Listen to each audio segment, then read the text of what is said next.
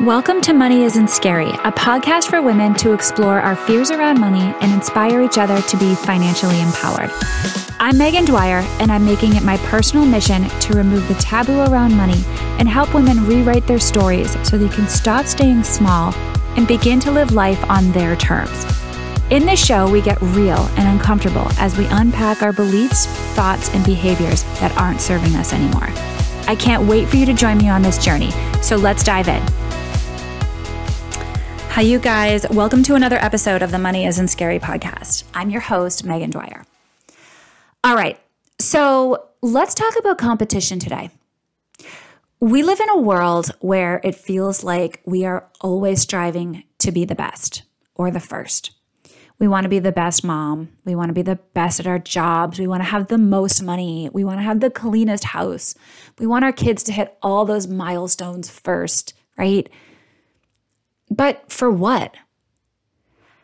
I don't know how much we ever just take the opportunity to hop off the treadmill for a hot minute and think about this. So we're going to do that today. Before I get into where this competition comes from and what we can do instead, I first want to define healthy competition versus unhealthy competition. Because healthy competition isn't necessarily a bad thing. Healthy competition is when we want to win, but we also want to see others succeed. This stems from a growth mindset and is used in a positive way to help the group or the team to collectively reach their goals, right? This is the village mentality. Unhealthy competition is when we focus on the other person rather than on ourselves. Instead of seeing this as a growth experience for us, we beat ourselves up because we're not as strong as or as fast as or whatever, insert your insecurity here as that other person, right? This can also sort of manifest as becoming obsessed with the idea of winning. Like so much so that winning can become the only source of our own satisfaction and our pride. That's when this gets dangerous because we can tie our feelings of self-worth to that accomplishment, which can then lead to things like perfectionism and burnout, right? Which I have a lot of experience with. So in case you've been hiding under a rock, we live in an extremely competitive society. It starts when we're young and we're in school, like we're competing in the spelling bee or we're competing to be the best kid at kickball at recess. We compete to get the best GPA. And when we get into the real world, we compete with our colleagues to get the promotion at work. We're also competitive when it comes to our money, right? Like somehow we feel better about ourselves if maybe we have a higher net worth than somebody else does. We all have our things, like we all have these quirky beliefs, especially around money, right? So like, that's okay. I just think it's really important to start to explore these. There are so many things that we compete at in life, but there is no fiercer sport out there in this world, I think, than motherhood. Mompetition, which is a real word, by the way, it's in the Urban Dictionary, is this one-up rivalry that moms have where they want their child to be seen as better, smarter, or more advanced than another mom's child. This may involve two or more moms and any number of children, even if they're fully grown. And I actually think this begins when you're pregnant because we all have this like primal instinct to want to do the best for our babies, even before they're here. And then once baby arrives, let the games begin because there will always be someone else out there doing things quote unquote better, which then makes us feel like not as good of a mom, right? And social media makes this feeling so much worse. We're constantly flooded with reminders of how we're not doing it as good as that other mom, which I'm going to get into in a minute. I think a lot of this competition, honestly, is silent. It's passive. And here's a story. After I had my second son, I really struggled. I had postpartum depression, which I did not have with my first son. I was having a really rough time being home with this little person all day. He didn't sleep. I didn't sleep. He had a hard time eating. I struggled with breastfeeding, right? I had never felt more lonely in my life until I went to this local moms group and I saw all these other moms out there talking about how easy it was for them to breastfeed and how their babies were starting to sleep through the night. And it was right then that I created an enemy in my head. Looking back at this now, it is completely ridiculous. But I also know that we all do this because my son, my 6-year-old, is starting to do this as well. I focused on this one girl as somebody who seemingly had everything that I didn't have at that time.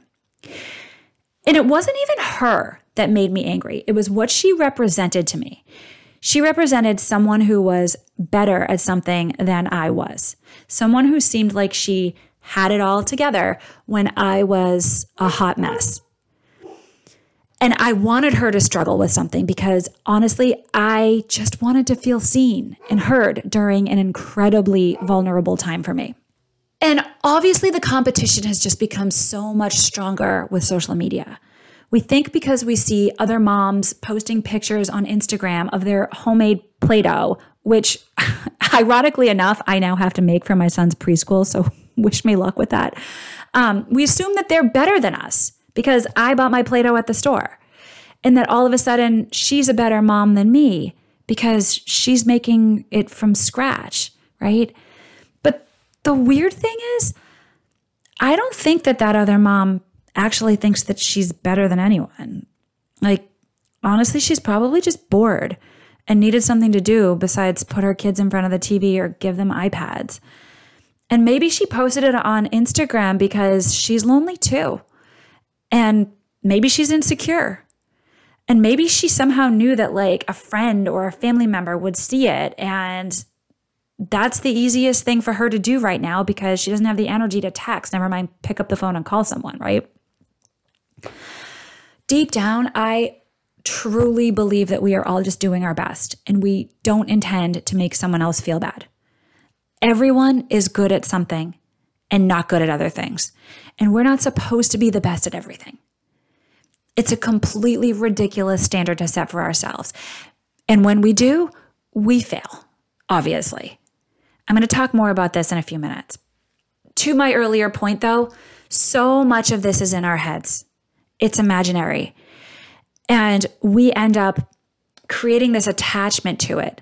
Like it's real because it feels real, right? That's the big thing. Like it feels real to us, but it's not. So why do we do this, right? Like why do we feel this competitive nature in us? There's multiple reasons. The first one is kind of historical, right? So there's a video out there with Mayim Bialik talking about this, which I'm going to link in the show notes. She says that this competition exists because we are the first generation of women who were raised to believe that we can do it all. And the intention of that, I think, is to prepare us to compete in the workplace with our male counterparts, right? Inspiring us to do anything that the boys can do, which we absolutely can, by the way. But what happens is then we became mothers and we've essentially superimposed that same motivation onto our lives as moms. So basically in our minds, it's not enough to be a mom. Now we have to be the best mom. This hits so close to home for me, by the way. I think another reason for the competition is culture. Like as little girls, we learn early on that we're not supposed to be competitive and win at somebody else's expense. We're supposed to make other people happy. So any natural competitive spirit that we have, we don't feel comfortable sharing it openly or happily or jokingly with other women. We feel like we're supposed to stifle it so we don't make anybody upset. So because of this, we feel like we can't have any of those feelings of anger or frustration. Only men can. And those feelings are extremely normal, by the way. We are humans. So we don't really have the opportunity then to like channel it into a healthy, positive expression of that emotion. We just push it down. So what could have been a healthy competition becomes this like secret feeling of envy and like jealousy, a desire for like the other person to fail, which is also laced with guilt and shame. So what looks like this, battle between other women, potentially, this mom petition, may actually instead be like our own feelings of insecurity, our own feelings of fear, our own feelings of guilt and shame all coming up, right? I also think this comes from our need for validation. We all have our own insecurities. We all have a desire to be heard and to be recognized. And when we're not seen or heard, I feel like we just naturally become judgmental. It's a defense mechanism. We instinctually want to protect ourselves from having hurt or negative feelings, so that what we do is we essentially just channel it through judgment into this secret competition. Again, because we feel like we're not allowed to show those types of feelings. And because deep down we just want to fit in, right? Like we think that the way to fit in is to comply with society's expectations of us. So essentially what's happening is we're just living in this constant state of proving ourselves, which we all know doesn't do anybody any good. So what can we do about all of this? I think the first thing that we all need to do before anything else is to practice some self-compassion, which is so freaking hard for those of you out there who are wired like me. I have a whole episode that I did on self-compassion, so go check it out. But I think what's relevant here is that honestly, we need to recognize and truly feel, right? Not just say it in our heads, but truly feel this, that no mom is perfect. I don't care who you are. So why would we expect to hold ourselves to some unattainable standard? We need to give ourselves a little bit of credit, actually a lot of credit, for doing our best. And we need to surround ourselves with a community, other friends, other moms, whoever, people who are confident in their abilities, who don't feel insecure in the way that they go about their days, right? And to that point, we need to practice empathy for others. How do we do that? I think by being curious about other people.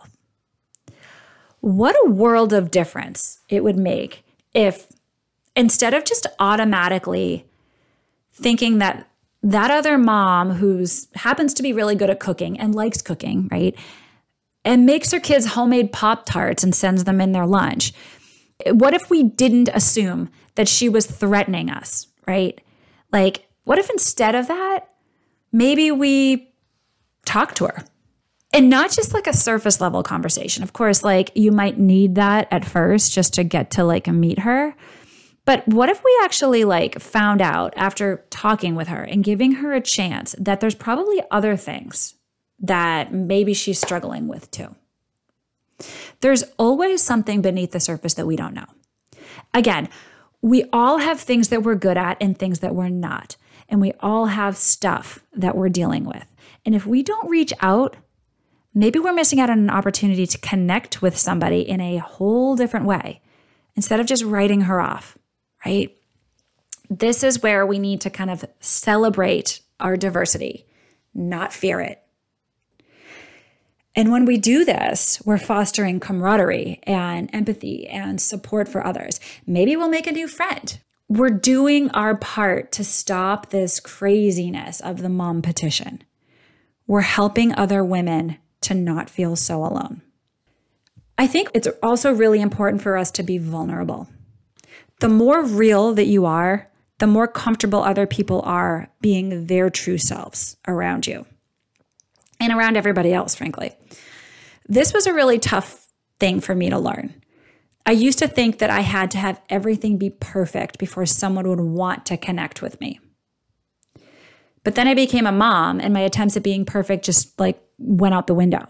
Now I'm learning that I need to embrace my mess and total chaos because other people are actually going through it too. So when I drop my kid off at preschool and I'm still in my pajamas and I'm not wearing a bra because I didn't have time to actually get dressed yet, there's other moms out there too. So why not reach out to her? Why not say, hey, You're still in your pajamas too. Cool.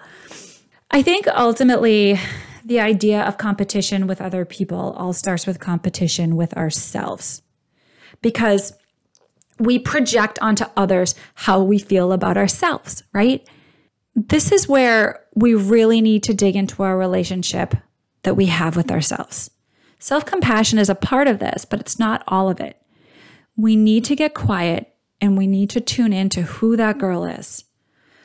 When we're comfortable and we're content with ourselves, we realize that there actually is no pressure because we're all so different. And what others think doesn't actually matter in the scheme of life. We're going to be with ourselves in our body, in our heads for a really long time. We're the only one that we need to concern ourselves with. So let's treat her kindly. When we ignore her, we don't get to thrive in the way that we deserve to. Imagine what we could do with our time if we took all the pressure off of ourselves, right? Like we can channel that into so many other really cool, really fascinating opportunities, right? Because this game that we're playing is a game that we're just playing with ourselves. And we're never going to win, honestly. We're not supposed to win this. This game isn't real. We just think it is. We need to lift each other up instead of pulling each other down. We need to encourage each other instead of translating someone's success as somehow a personal attack on us. Think about how much energy we waste living in this fear that somebody will do something incredible that we haven't done yet. And the energy that we waste telling ourselves that we're bad or we're not good enough if we haven't done that yet, or we're not like that other person. For me, it's been probably months, if not years of my life, literally wasted caring so much about something that just doesn't matter. That's not living life on my terms.